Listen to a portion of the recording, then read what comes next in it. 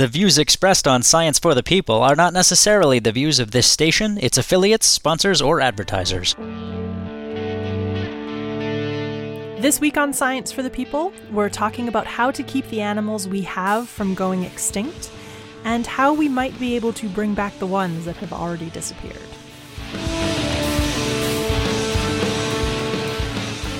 Welcome to Science for the People. I'm Rochelle Saunders, and with me is evolutionary biologist Beth Shapiro, whose research focuses on the genetics of Ice Age animals and plants. She is a professor of ecology and evolutionary biology at University of California, Santa Cruz, and a research associate of the Denver Museum of Natural History, and has been widely honored for her research. She's here to talk about her recent book, How to Clone a Mammoth: The Science of De-Extinction. Beth, great to have you here. Thanks for inviting me. Okay, so because this is a complex topic and there are a lot of people from all different sorts of backgrounds talking about it, some of them not at all related to scientific fields, I thought it would be good for people to understand your expertise and how it fits in with the context of your book. Briefly, before we dive into de-extinction, can you share what your research focuses on and how that relates to de-extinction?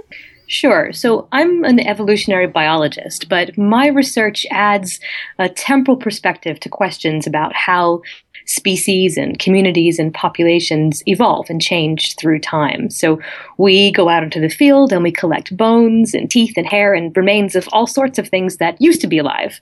Maybe lived something up to around 1 million years ago, and we can extract whatever DNA remains in those preserved organisms, and then use that to actually trace evolutionary processes through time by comparing the DNA sequences that we get from these bones with each other and with sequences from living individuals. Okay, so I'm going to get the mammoth out of the way right now because it's obviously the title of your book and it is the poster child when we talk about de-extinction. There are groups right now working on various parts of that project. But is the mammoth actually a good candidate for de-extinction? I don't know. I mean, I have personal problems with bringing the mammoth back to life, but my personal challenges are all things that might be able to be overcome, but with technical solutions. The mammoth is, I think the reason that people think mostly about bringing a mammoth back to life is because people are becoming more and more clear on the fact that we can't bring dinosaurs back to life. They're just too old. And if we can't bring dinosaurs back to life, then mammoths seem kind of like the next best thing. But whether it's possible or not is still a big open question. From a technical perspective, there are some remaining challenges to bringing a mammoth back to life, but my personal problems with mammoth de-extinction are actually ethical. Part of the de-extinction process, and it's only part of it, and I'm sure we'll get to talking about all the different parts, is cloning, where you have to take a living organism and implant a developing embryo in that living organism and use that living organism as a surrogate host. In the case of mammoths, this would be an elephant. And right now, we have very little idea how to meet the physical and emotional needs of elephants in captive breeding environments. They struggle to survive. They become sick physically and psychologically. They just don't do well. And in my opinion, at this moment, we really shouldn't be keeping elephants in captive breeding environments at all, much less using them in experiments to bringing a mammoth back to life. Now, I do have ethical objections to mammoth de-extinction, but the mammoth is in fact one of the species for which there is a potentially compelling ecological argument for bringing them back. And for this reason, I'm hopeful that there may be some point in future where there are technical solutions to these ethical challenges. Perhaps, for example, we could develop some technology that allows us to develop animals to term without using an actual living, breathing organism. Of course, there are other ethical challenges. They would have to be raised in captive breeding facilities. We'd need to make many of these animals. They have very long lifespans. But there are many technical challenges that we can get into, of course. Yeah. So there's my overview statement about mammoths.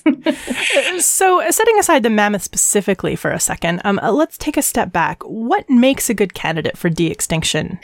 What reasons are there for bringing these animals back to life? That's a good question. And that is actually the question that all of the different groups that are contemplating, or even in the early stages of working with bringing different species back to life, or doing what's now called genetic rescue with different species, are actually thinking about. And I think the answer is different for every species. To me, a compelling ecological reason, or a compelling reason to bring something back to life, is not going to be just to have it back, or because we feel guilty because our ancestors, human ancestors, had played some role in causing them to go extinct in the first place, but that there are missing interactions in an ecosystem that are gone because that species is themselves gone, and that bringing this species back, or at least bringing back traits that belong to this species, perhaps embedded in living species, might actually help to restore those traits. And by restore those interactions. And by restoring ecological interactions, we can then protect ecosystems from change and potentially stop any additional biodiversity loss. To me, it's these reasons, restoring interactions, that might actually make a difference in stopping extinctions from happening in the present day, that are the most compelling reasons to consider species as candidates for de-extinction. So in your book, you highlight some key questions we should ask ourselves, or that you think we should ask ourselves when selecting species to bring back. Can you talk a little bit about what some of those key questions are and why you feel they need such careful consideration? Sure. I can't really remember what order they were in, but I can go through a little bit of them at a time. I think a very important question to ask is, do we know why the species went extinct in the first place? And if so, have we corrected whatever problem it was that caused them to go extinct? This is pretty critical, because if we don't actually know why they went extinct, then maybe if we were to bring them back and release them into the wild, they would just go extinct again, and that wouldn't really do anybody any good. Another really important question that I think deserves a lot of attention, and is starting to get a lot of attention, is there actually a place where these species could be released, where their release into the environment isn't going to cause more negative problems, more problems for species that are alive today than not having them there is causing? The ecosystems of this planet are dynamic, and it's not as if a species goes extinct and then everything stays absolutely stationary with this gaping hole that this species once filled, where we could just slot this guy back in if he were brought back to life. Immediately after an extinction, everything will start to change. Everything changes while everything is alive. And the ecosystems might have evolved to the point where other species have come in to fill the niche of the extinct species, or the entire community has changed to an extent that there really isn't room for that extinct species anymore. If there's not a place to put them, if we were to bring them back, then that's also a pretty compelling reason that it isn't a good candidate for de-extinction. I think one of the species that we have been involved with working on, the passenger pigeon, and this is a project that is run by someone who's working in my lab called Ben Novak, who's also working for an organization called Revive and Restore, which is run by Ryan Phelan and Stuart Brand out of San Francisco. They're very interested in exploring the possibility of bringing passenger pigeons back. Passenger pigeons have been extinct for 100 years. They used to flock in potentially billions of individuals across the northeastern part of North America. I think that a big open question that needs to be resolved as part of this project is, where would they go? What kind of impact did these animals have on the landscape? Do they require very large forests? Is there a place where, if we were to bring them back, we could actually release them where they wouldn't do more damage than good? And this is one of the questions that we, with Ben and Revive and Restore, are working to try to get an answer to, while at the same time, we're very much in the early stages of any technology that would be required to bring birds back to life, or to do genome engineering and genetic rescue with birds. So these are all different aspects of this project that are being considered all at the same time. You're tuned into Science for the People, and today we are talking about the details of de-extinction with evolutionary biologist and author Beth Shapiro, who is here with me talking about her book, How to Clone a Mammoth, The Science of De-Extinction. Maybe let's walk through the de-extinction process. What comes first, second, third?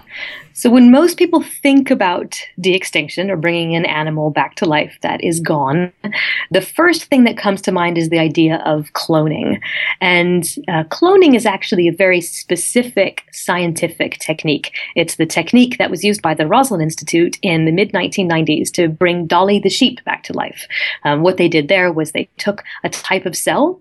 Our bodies basically have two types of cells. We have germ cells that are sperm and eggs, and somatic cells, which are everything else. Every somatic cell has a pretty strict set of instructions about which genes to turn on and turn off, and how much to turn these genes on to make that cell look and act like that cell. So heart cells and skin cells and hair cells all have different sets of instructions about which genes are on and off, but they're all different types of somatic cells. The key to cloning, this scientific technology known as cloning, is actually called somatic cell nuclear transfer. The idea is to take one of these somatic cells and to trick it into forgetting all of the specific instructions that it's acquired to be that type of somatic cell and revert to some earlier state where it has the capacity, like embryonic cells do, to become every type of cell that makes up a whole organism. So the way cloning works is you take a somatic cell and you put it in a dish in a lab and stress it out, starve it of nutrients. At the same time, you can take an egg cell from a donor, a female donor of that same species, and you remove the genetic material from that egg cell, the genetic material that would fuse with the genetic material from a sperm to create an organism under normal circumstances. And then you can stick this somatic cell that's stressed out next to this empty egg cell and zap it with a bit of electricity. The membrane around the cell will pop open, and the genetic material from that somatic cell will dump into that empty egg cell. And the proteins in that egg cell will then cause that somatic cell to do that magical thing, to revert to that point where it forgets all the instructions to be a heart cell or a skin cell or whatever type of somatic cell it is, and goes back to becoming an embryonic cell, a cell that has the capacity to then start to develop and become every type of organism. So in Dolly the sheep, they took a mammary cell, a type of somatic cell, and an egg cell from a different breed of sheep. They eventually did this to they tried this several hundred different times. In one particular situation, one circumstance, they got one of these egg cells that had a somatic cell inserted into it and reverted and started to develop into an embryo to then be implanted into a surrogate host and be born as a genetic clone of the donor of the somatic cell and not of the egg cell or the surrogate host. So that's cloning. That is how cloning works. The reason that cloning is going to be a challenge whenever there is an extinct species involved is that you have to start with a living somatic cell. And once an organism is dead and has been for a long time, there will be no living somatic cells. So we can't start by cloning. And this is one of the key challenges in de-extinction. So instead of starting by cloning a living somatic cell, instead, what one would have to do would be to figure out how to edit a living somatic cell of, say, an Asian elephant so that it looks like a genome sequence that might have belonged to a mammoth. And then you have a living somatic cell that you could use to clone. So this is pretty tricky technology. Okay, so we can't we can't start with cloning an animal. So what is the first step? So if we think just about the mammoth, what we now have are an incredible set of genomic resources. Recently, several different complete genome sequences from mammoths, woolly mammoths, were published. These were generated by extracting DNA from bones. And the DNA that we extract from bones is all broken into tiny little fragments, and it's damaged to an extent like all ancient DNA is damaged. UV radiation and microbes that live in the soil will all chop up the DNA that's preserved in a bone. But we can still extract that DNA and then use the DNA that we can get out of those bones to painstakingly piece together, one tiny piece at a time, what probably is a mammoth genome sequence. And now we have a couple of those. We have a couple of Asian elephant genome sequences that have been assembled, and we can start to compare them and just look at these lists of genes that are in Asian elephant genomes and in mammoth genomes and come up with genes that are different. And we can start to write down which genes are different between an Asian elephant and a mammoth. And then we can use new genome editing technology to go into elephant cells that are living in a dish in a lab and actually cut and paste our way from an Asian elephant genome to a mammoth genome. It's pretty spectacular. This technology, the technology that's probably going to be used to do this is the technology that George Church's lab at Harvard has been using, is called CRISPR-Cas9 editing. If you imagine that you have a little robot that's capable of being programmed to go to a very specific place in the genome. So the elephant genome is a little over 4 billion letters long. We can tell one of these little CRISPR-Cas9 robots, they're not really robots, but let's call them that for the sake of analogy here, to go to a very specific place in those 4 billion letters and find it, and grab a hold of it, and cut it out. And then the cell has its own machinery that's involved to be able to fix this type of damage that happens to a cell. In normal life, where you're not trying to edit genomes, there are things that will damage our DNA. Solar radiation when we're alive, just like when a bone is buried in the ground, will chop up the DNA in different ways. And cells don't like their DNA to be broken, so evolution has created a couple different mechanisms to fix this.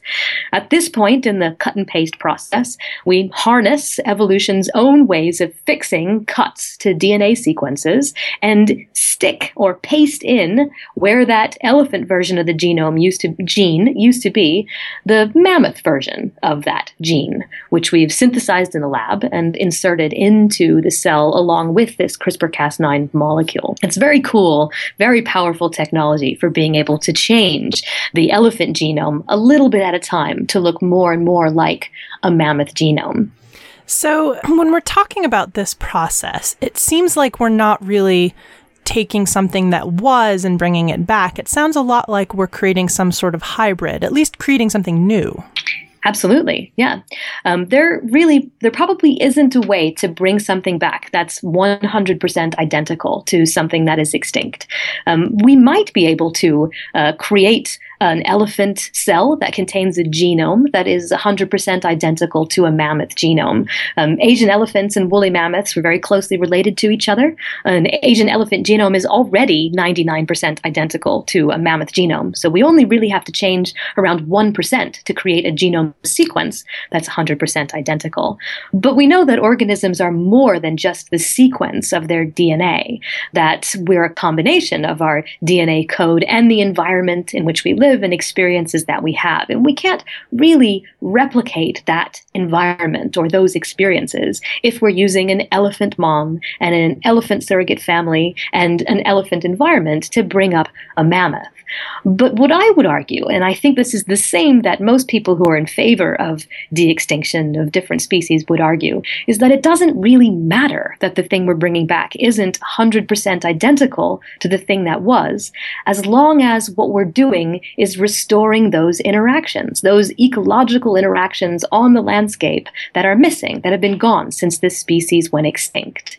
I've already said that I have kind of ethical problems with bringing a mammoth back to life, but let's say we come up with technical solutions and the ethics are no longer a problem.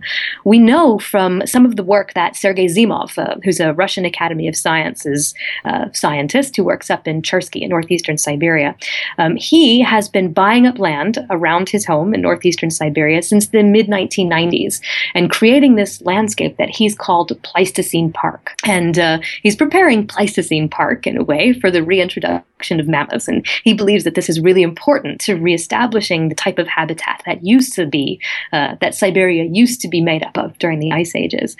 So far, he obviously doesn't have mammoths in Pleistocene Park, but he does have bison from Canada, wild horses, and about 5 different species of deer. And he's been doing some experiments with these animals in Pleistocene Park, where he fences in parts of the park and allows them to graze, and fences other parts of the park where he doesn't allow them to graze, and then compares what happens where he does have these grazing animals and with where he doesn't have them. And he's seen that over the course of only a few seasons, that just the presence of these herbivores wandering around on the grasslands, churning the soil, redistributing nutrients and seeds, this has been sufficient to reestablish this rich tundra grassland that used to be there, that used to feed this huge diversity of grazing animals during the last ice ages, during the Pleistocene, like his Pleistocene Park. And he argues that having these large grazing herbivores on the landscape, like a mammoth, is actually fundamental, really a key part of establishing this grassland. And one of the coolest things that he's observed is that it's not only that the grassland that he's established is now sufficient to feed the animals that are already there, but that other species that live in Siberia but are threatened with extinction because they don't really have enough habitat to survive, like saiga antelopes, have started visiting his park to eat the grasslands. And that by reestablishing these interactions between herbivores and the grassland, he's actually recreating this rich habitat for species that could be essential to preserving these species today. This is Science for the People. I'm Rochelle Saunders, and with me is Beth Shapiro, professor of ecology and evolutionary biology at the University of California, Santa Cruz, and author of the book How to Clone a Mammoth: The Science of De-Extinction. So when we're talking about the goals of de-extinction, it's about bringing back traits, not necessarily specific animals, but traits and interactions in the ecology. Can't we do the same thing with traditional selective breeding techniques?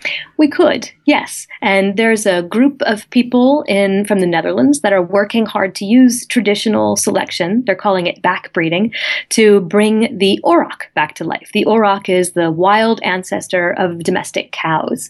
And they argue that the auroch had a particular and important role in the landscape, and that by reestablishing this animal on the landscape, they can help to recreate some of the wild habitat that used to exist in Europe.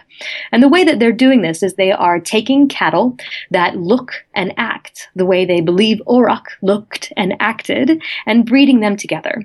And then they choose the offspring of those crosses that look and act more like aurochs, and slowly and gradually are creating animals that look more like this thing that used to exist. The reason that using genetics and genome editing to do this might be a better approach than using traditional backbreeding. There are actually two reasons. The first is just speed, right? If we are directly editing the genome, we know that all of the offspring that result from that genome editing experiment will contain the specific mutations that we're after, rather than a random assortment of them that may or may not happen, which is what happens with normal breeding. So we can actually make these traits evolve or create these traits in these populations more quickly. The second is that if you're just using backbreeding and you breed two species of cattle together, and in the end what you get are slightly backward-facing or slightly forward-facing horns, you don't know if the genetic changes that are leading to this phenotypic change, the physical appearance of something that looks similar to the auroch, is actually the same thing that existed in the auroch. And because genes in the genome don't act in isolation, but again act with all the other genes that are in the genome, we don't know what the implications of changing some other gene or some suite of genes that we don't really understand might be for the rest of that organism. At least by directly editing a genome, we actually know which genetic changes are being made. That's not an argument against using traditional selection. It's just an argument that says if we are wanting to use this technology as a means to do genetic rescue, to edit populations that are alive today in some way that might help them survive an impending crisis, whether it's climate change or loss of habitat or etc., that we probably want to do it as quickly and efficiently as we can. Okay, so after we have a cut and paste mammoth, what's the next step? I think this is where cloning actually comes into the process. Right. So there is right now some of the work that's being done at George Church's lab in Harvard. They've actually used this technology to swap out 14 different genes. They were focusing on genes that have something to do with the ability to live in cold places. So the common ancestor of an Asian elephant and a woolly mammoth lived somewhere between 3 and 5 million years ago and was probably tropically adapted. So the woolly mammoth has genetic changes that have allowed it to survive in colder places. So the genes that George Church's lab group have been swapping out have been associated with things like being hairier or thicker subcutaneous fat or red blood cells that are more efficient at carrying oxygen around the body in places when it's cold. All things that would help a tropically adapted elephant survive somewhere where it's cold. So what they have now are cells growing in addition in a lab that are a very tiny proportion mammoth DNA. And the capacity then to go on to the next step. So the next step, yes, would be cloning. Take those cells and cause them to revert to this form, an embryonic form, where they can transform and start to divide and become every type of cell in a body, and then implant a developing embryo into a surrogate host and allow that surrogate host to continue through the pregnancy and eventually give birth to a healthy animal. That would be a genetic hybrid between an elephant and a mammoth, and then have this animal grow. In the case of mammoths, this is part of where some of my ethical problems come in here. We would have to do this many times. We know that elephants live in age and sex-structured populations. It's not as if we could make one hybrid animal and release that animal alone into the Siberian landscape.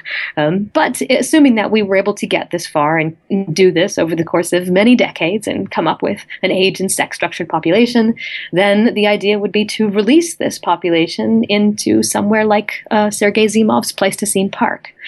There are many technical challenges in that suite of steps that I just outlined that we have not yet been able to come up with solutions for. As far as I know, it's been very hard to do in vitro fertilization and that sort of reproductive work with elephants in captivity. This could be is a major barrier to moving along with mammoth de-extinction. There are other species where this is probably less of a barrier. There's a fantastic de-extinction project, really exciting de-extinction project going on in northern Spain right now with the bucardo. You familiar with this one? Yeah, a little bit. So this is an ibex, a type of mountain goat that went extinct in the early 2000s. And before the bucardo went extinct, the scientists, it's a team of Spanish and French scientists who were working on this project, managed to capture the last living individual, a female named Celia. And while she was alive, they took some tissue and were able to harvest these cells and grow them up in culture in a lab. So they have living cells from a bucardo, even though the bucardo is now extinct. So we don't have to go through any genome editing in the case of the bucardo. What they did have to do was figure out how to do IVF and assisted reproduction in mountain goats. And this was not an easy thing for them. They worked very hard over the course of nearly a decade and finally were able to they were able to use a domestic goat, a hybrid between a domestic goat and another subspecies of mountain goat as a surrogate host to grow, to develop, to carry a developing embryo of a bucardo that would be a genetic clone to this last living individual, Celia, to term. The bucardo was born and it died, unfortunately, within 10 minutes of being born because it had a major lung deformity. Now, it is not known whether or not this lung deformity had anything to do with the cloning process itself. Certainly, cloning like this has been used successfully in lots of different species. So it's doubtful that it is simply the cloning process that led to this deformity. It could just be something that sometimes happens, and they were very unfortunate in this particular situation. And I know this team is very hopeful that they can return to these cells and try again to bring the bucardo back to life. I think this is probably the project that is most close to success as far as de-extinction. You're listening to Science for the People, and today we're talking about the new book, How to Clone a Mammoth: The Science of De-Extinction, with author and evolutionary biologist Beth Shapiro. Okay, so if we can surmount the technical challenges of actually getting a living, breathing animal, a mammoth or an ibex, back to life, most people would consider that job done. But one animal back to life does not a de-extinction make. This is just the beginning of, it seems, a lot of the challenges that we're going to face in repopulating some of these creatures, if that is in fact the goal. That's right. And again, the different challenges, and this ranges from technical to ethical to ecological, are going to vary and be of different states of doable today and tomorrow and 10 years from now, no matter what species we're talking about. We've talked so far a lot about mammals, where we can use cloning, this process of somatic cell nuclear transfer that was developed by the Roslin Institute in Scotland in the mid-1990s. But if we're thinking about bringing birds back to life, now here we have an entire new technical problem, because we can't actually clone birds. And so we would need an entirely different approach to bringing these guys back to life. And fortunately, there is some really fascinating work being done in genome editing and genome modification of birds. And this is, again, by people from the Roslin Institute. And there are other groups working on this as well. But it's absolutely fascinating. So the reason that we can't clone using somatic cell nuclear transfer birds is that we don't have access to the bird egg cell, at a state where we could remove the nucleus when the egg is primed for reproduction. So this is a key part in somatic cell nuclear transfer, is we get an egg that's ready to be fertilized and suck out the nuclear material. This is one of the first steps in somatic cell nuclear transfer cloning, because we would then use that egg that's primed to become an entire individual to transform that somatic cell that's transferred into an embryonic cell that's capable of doing that. We can't do that with birds. We can't actually get the egg at that stage. In chickens, what happens is the egg is released from the ovaries and is almost immediately fertilized, and then spends about a day, about 24 hours, bouncing through this kind of windy internal reproductive structure of birds, and all the time forming what we see if you crack open an egg. You see the egg white and the kind of fibrous part of the egg white that keeps the yolk in the right position in the center of the egg, and finally the actual shell of the egg. When that egg is laid, the embryo is actually in quite an advanced state of development, and certainly not at a state where we could then remove it from the egg and insert an equally advanced and genetically edited developing embryo. So it's kind of tricky here. But what scientists have discovered is that when the egg is laid, it is possible to stick a needle into that egg without disrupting it in a way that would kill the developing embryo, and suck out some of the cells that are called primordial germ cells. These are cells that are not yet germ cells, sperm or eggs, but are on their way, migrating around the outside of the embryo, eventually finding what is to become the gonads in that bird. You can stick in a needle and suck a few of those out, and then put them in a dish in a lab.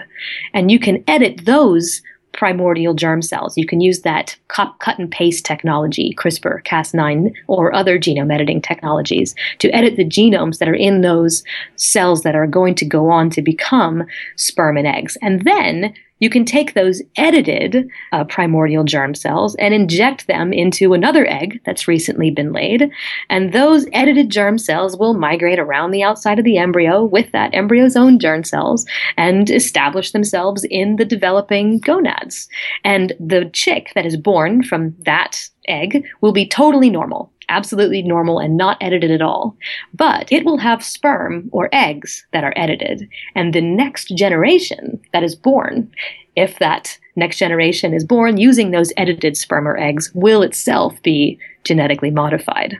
So this is the strategy that one would have to use to create genetically modified birds, which is very different from the strategy that would be used to create genetically modified mammals. What about environmental triggers and how that might impact the way an embryo or a young animal sort of grows in its environment? Sure. So we're really only at the cusp of coming to grips with how important environment is in determining what genes are turned turned on and off, and when in development these genes are turned on and off. For example, what would the effect of a developing elephant embryo that had a suite of mammoth genes cut and pasted into its genome, but developing inside the uterus of an elephant mom be? How would the exposure to the elephant hormones or the elephant diet affect the way those genes are turned on and off, these things known as epigenetic processes? What would the effect of being born to an elephant and raised by elephants and eating an elephant diet be? We know, for example, that elephants will often eat the poo of their mom just after they're born to establish the community of bacteria that live in their guts, their microbiome, that is important to being able to break down their diet. And again, we're really just beginning to understand how important our microbiomes are into making us look and act the way we do. We, again, just don't know what the consequences of this different developmental environment would be. And it just gets back to that the thing that we're creating is not going to be 100% identical to the thing that used to be alive. But again, I'm not sure it matters. If we have an organism that is more elephant-like when it's born because the first one develops within an elephant, and is born to elephants and lived in a captive breeding facility, eventually, we hope, we will have enough individuals that we could release them into Pleistocene Park in Siberia, in which case they will start being exposed to more and more of an environment that's similar to what mammoths were exposed to. And if this means that gradually the epigenetic component of this looks more and more mammoth-like, then we will get there, but it will take time. What will the effect be? The effect will be that it's not identical to the thing that wasn't alive. But again, I don't think that's critical to establishing or reestablishing these interactions. We're almost out of time, but before we go, there is a lot of polarization when we talk about de-extinction. And part of that is from the idea of cloning, but I think part of it is around the idea of de-extinction itself, which you do address in the book. Why is this idea so politically fraught? Well, there are a lot of reasons that people are nervous about technology like this. And all of these reasons are perfectly justified. I mean, this is a type of technology that's new, and all new technologies are risky and scary. I do argue, and I feel strongly, that we are at a point in our lives, in the life of this planet, as far as extinction and biodiversity crises are concerned, where we really should be willing to start to take some more carefully evaluated and carefully thought through risks if we are going to try to make a difference and stop the extinction crisis that is ongoing today. My argument in the end from this book is not that the best use of this technology is just to bring extinct species back to life, but that this technology is potentially an incredibly powerful new weapon in what could be a growing arsenal against extinction. That we could use this technology not just to bring extinct species back to life, but to edit the genomes of living species, either using traits from things that used to be alive or using traits that are from different species. So, for example, editing elephants, that they contain some mammoth genes and can therefore live in colder environments, but editing species that are still alive by reintroducing diversity that used to be in that species but might have disappeared because of recent population declines, as a way of trying to provide a new diversity, new potential defenses against extinction for species that are in danger today. That this to save living species and to reestablish connections in existing habitats, this is the potentially really powerful and important use of this technology, and should be definitely worth the risk of using kind of technology that is new and kind of scary. There are other challenges people have with this, and one of the most common concerns that I hear is about money, that this is obviously something that's expensive. And my argument for some time has been that there's actually not that much money that's going into de-extinction itself. And while this is true, it's also clear that if this technology is going to become something that's useful as a weapon against the extinction crisis of the present day, it's going to have money invested into it. But But it's also not a zero-sum game. It's not as if money that's invested into developing this technology is money that's going to be rooted from other existing and established conservation practices. People who give money to conservation generally care very much about whatever issue they're donating to. You can't convince someone who's giving money to save the panda that they should invest in saving a polar bear, for example. And it's hard to imagine that someone who's very interested in restoring islands or clearing away invasive species from different habitats is the same person who's going to invest in developing technology to genetically engineer species. In fact, our hope is that this will actually bring new money into conservation, maybe from people who are tech savvy or excited about technical solutions to something where there haven't really been any technology-based or biotechnology-based solutions before. So I would argue that yes, de-extinction is potentially something that's very expensive, but any money that's spent on developing this technology benefits conservation and benefits evolutionary research in a way that other money might not.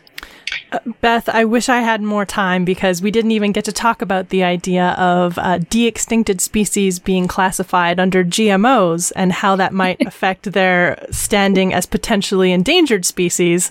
Right. That's a whole can of worms that we just don't have time to open. But quickly, I could say that they probably wouldn't be classified as GMOs because most countries, the US and Canada included, only classify things as genetically modified organisms if their sole purpose of being created is to be used as food or drugs. And unless we wanted to bring back passenger pigeons only so that they could be canned and sold as food commodities, they would mostly fall under the remit of environmental laws, endangered species laws, instead of as genetically modified organisms. But you're right, this is an entirely different can of worms. And also about the whole species versus subspecies and how something A qualifies as a species and B, whether or not it's an endangered species once we bring it back, if it's a subspecies. There's lots of mental loops that you sort of have to jump through there. The species concept is something we can't even really wrap our heads around when we're talking about living species. So, yeah. Beth, it's a really fantastic book. Thank you so much for coming by the show. Thanks for having me. If you want to find out more about Beth Shapiro's work or her book, How to Clone a Mammoth, The Science of De-Extinction, we have links to both on our website, which is scienceforthepeople.ca. Next up after the break, we'll talk to Emeritus Professor Richard Francom about genetic rescue conservation strategies. Stay tuned.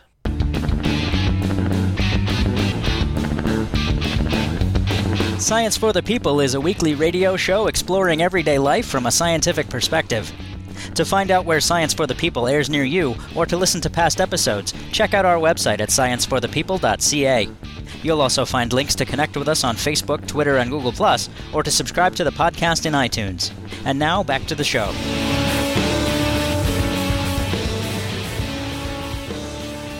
Welcome back to Science for the People. With me is Richard Francom, Emeritus Professor who shares his time between Macquarie University and the Australian Museum. He's one of the leading international figures in conservation genetics, having been a pioneer researcher in the discipline. Throughout his career, he has worked on genetic impacts of small population sizes on genetic diversity, reproductive fitness, and the ability of populations to respond to selection in the context of conservation, evolutionary genetics, and breeding. Dick, welcome to the show. Thank you, Rochelle. So, what is genetic rescue? Genetic rescue is the use of genetics to overcome problems in small inbred populations with low genetic diversity.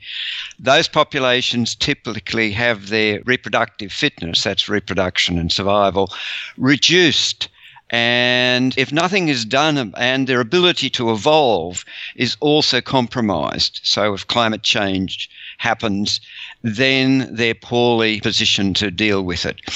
And what we know from genetic theory is if we outcross them to another population within the same species, we can reverse the inbreeding that they're suffering as well as increase the genetic diversity.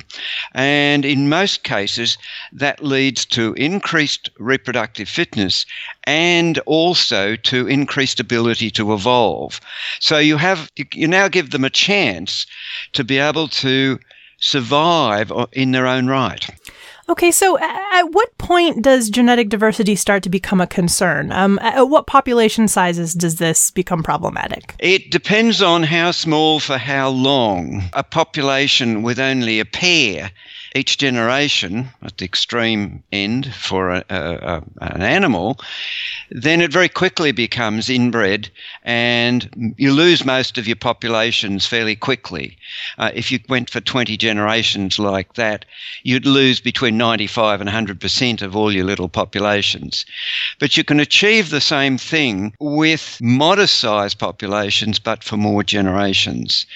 If your population was size 50 genetically, and there's a special form of population that determines this, then after about 50 generations at that size, they'll be highly inbred, more than a number of generations of brother-sister mating.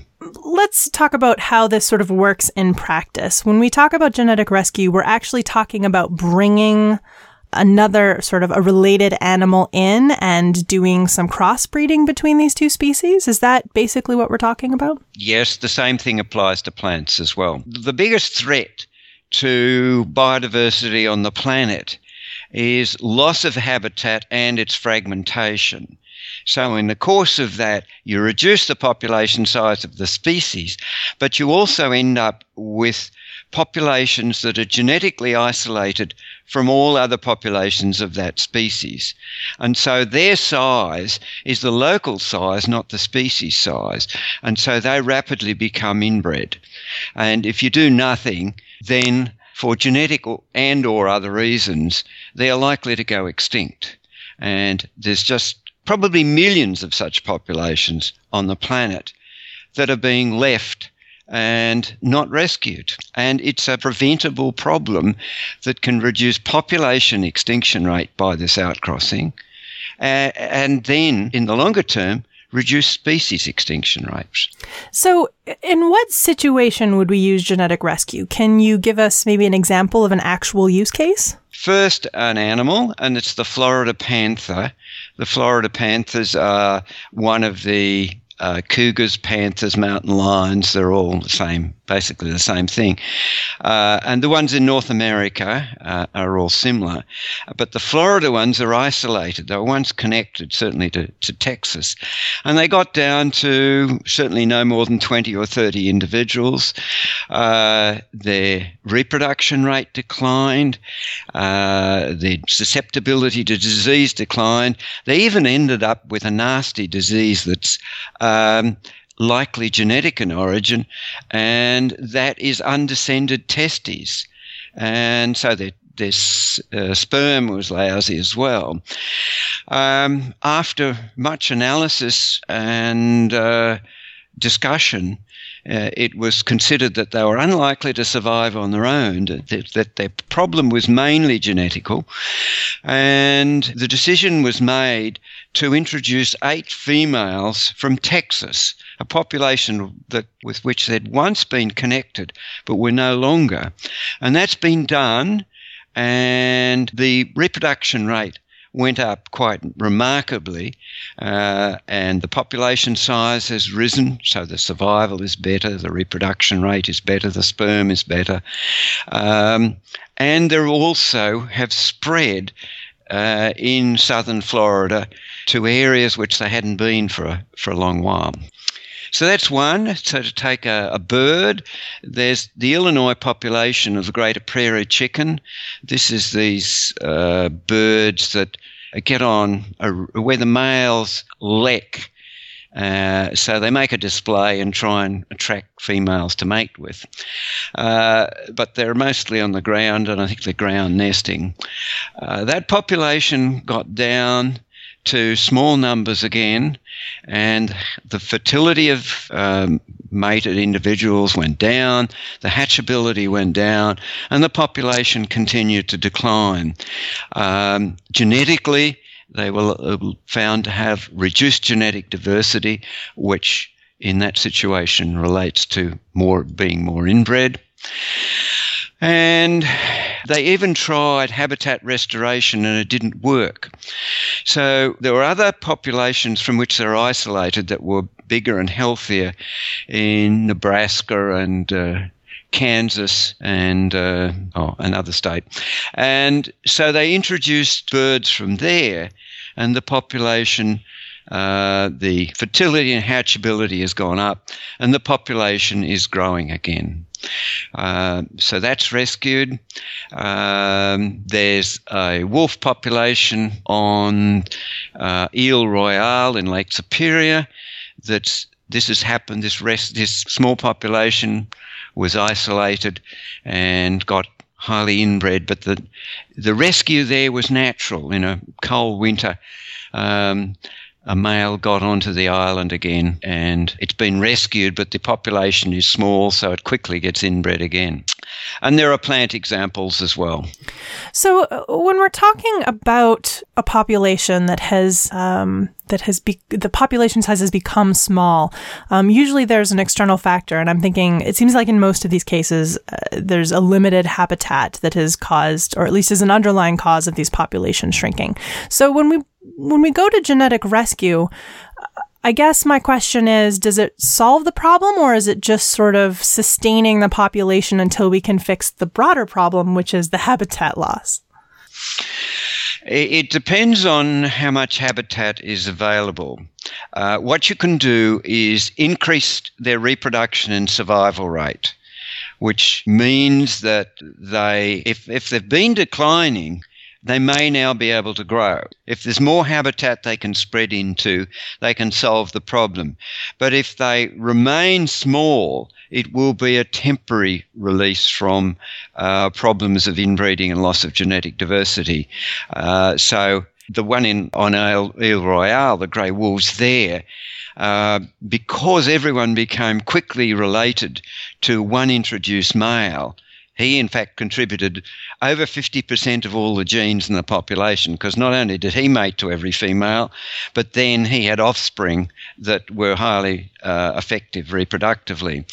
But what is happening is the population is quickly becoming inbred again. And it likely, in the past, there were previous events. This population didn't have problems like the testes one, but they have very bad skeletal problems before they were rescued. If you can keep the population connected by low-level immigration, either every generation or every few generations, then you're going to keep that population going, all else being equal. But if you leave it to just get more and more inbred, it can go extinct for genetic reasons. But the smaller it gets, the more it will be susceptible to other problems, catastrophes, and demographic just fluctuations in population size. So for some of the populations where we have had genetic rescue strategies, are these strategies sort of ongoing for long periods of time where we're going to have to keep introducing outside genes essentially to keep the genetic diversity up?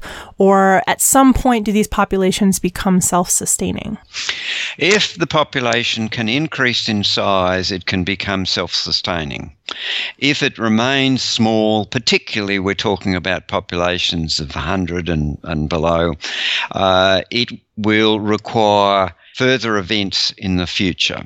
The other way of dealing with it, of course, is not to move animals, but to build corridors. So in the Golden Lion tamarins in South America, they have a fragmented distribution, and they have deliberately built some habitat corridors to connect small populations.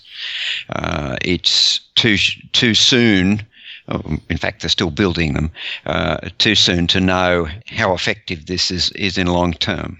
How closely related do the introduced members have to be to the population you're trying to rescue? How far removed genetically can they be before we start to introduce potential problems? That has been one of the major issues there's only been about less than 30 cases of genetic rescue done for all species across the planet. And one of the reasons has been a risk that crossing is deleterious, which is called outbreeding depression. And this is typically associated with populations that are either different species or diverging towards speciation. The important point about that is that we know pretty much what causes that. And one of my previous papers with a group of colleagues was in predicting the risk of outbreeding depression. Now, the things that are predominantly associated with it are things that are either distinct species already or have fixed chromosomal differences. So they may have either differences in chromosome number, such as plants where one maybe is a diploid like us with 2 doses of each chromosome, and another is a tetraploid with 4 doses. You cross those, you get sterile offspring. There are other chromosomal differences where pieces of DNA are moved from one chromosome to another or changed in order in the chromosome. So that's one of the predictors. The other thing is, as you might expect, adaptation to different environments. So things that come from different environments adapt to them, and if you cross them, then those crosses are likely to be deleterious to a degree that depends on how long they've been adapting and how different the environments are. So is the difference of environment as important when trying to find a good match as how long they've been parted? It's likely, well, it's a combination, but if they've been apart for long periods of time in the same environment, then they're probably all right. But in different environments, this outbreeding depression starts. The first signs of it, according to a meta-analysis, are detected within about a dozen of generations, and the further you go, the longer. Alternatively, you have populations of three-spined stickleback fish in British Columbia that are in lakes that were isolated from the sea with changes in sea level. And in different lakes, things in similar environments, I think it's 600, is it 600 generations? It may be 6,000 generations actually, are still perfectly fertile in crosses. So that's a case where things have been in different environments for a long period of time, and yet you can cross them perfectly well. So have there been examples of genetic rescue where things haven't worked out well, or we've had some outbreeding depression take place and we've actually caused the population to drop even farther? There have been cases of crossing for conservation purposes. The most notorious one is for ibex in the old Czechoslovakia. And in the Tatra Mountains, there were populations, and this is a native goat. And the hunters liked them. They were depressed by hunting.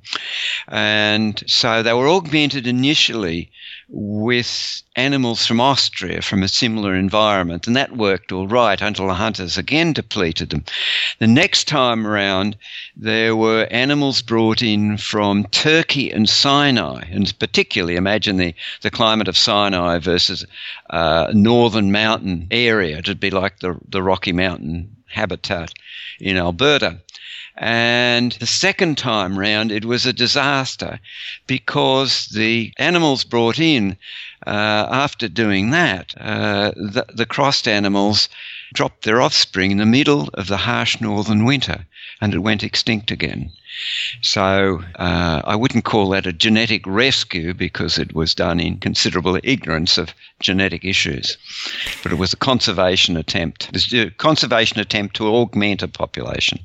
There was a recent paper out that proposed that genetic rescue is being underutilized. Do you agree with that in general? Very much so.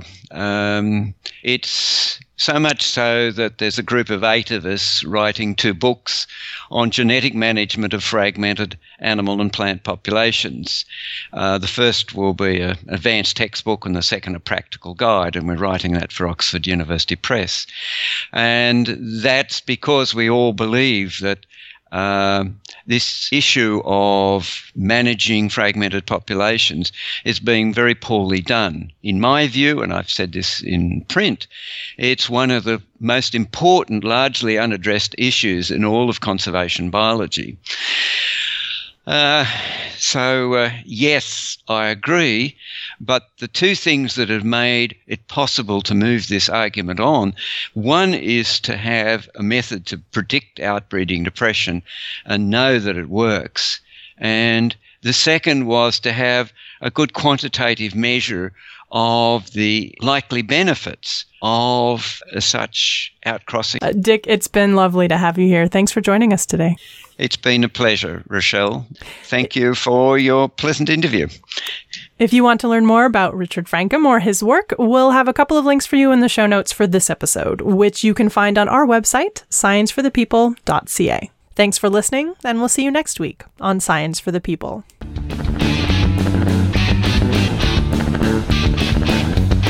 Science for the People is recorded in Edmonton, Alberta. The show is produced by Rochelle Saunders. Ryan Bromsgrove is our promotions manager. Our social media manager is Chelsea Butler. K.O. Myers updates our website. Helen Quivalon is our publishing liaison. Ed Haynes is our guest coordinator. We get research help from Josh Witten. The show is edited by K.O. Myers and Ryan Bromsgrove. Our theme song was written and recorded by Fractal Pattern, and its title is Binary Consequence. The show is hosted by Rochelle Saunders, Marie-Claire Shanahan, and me, Desiree Schell.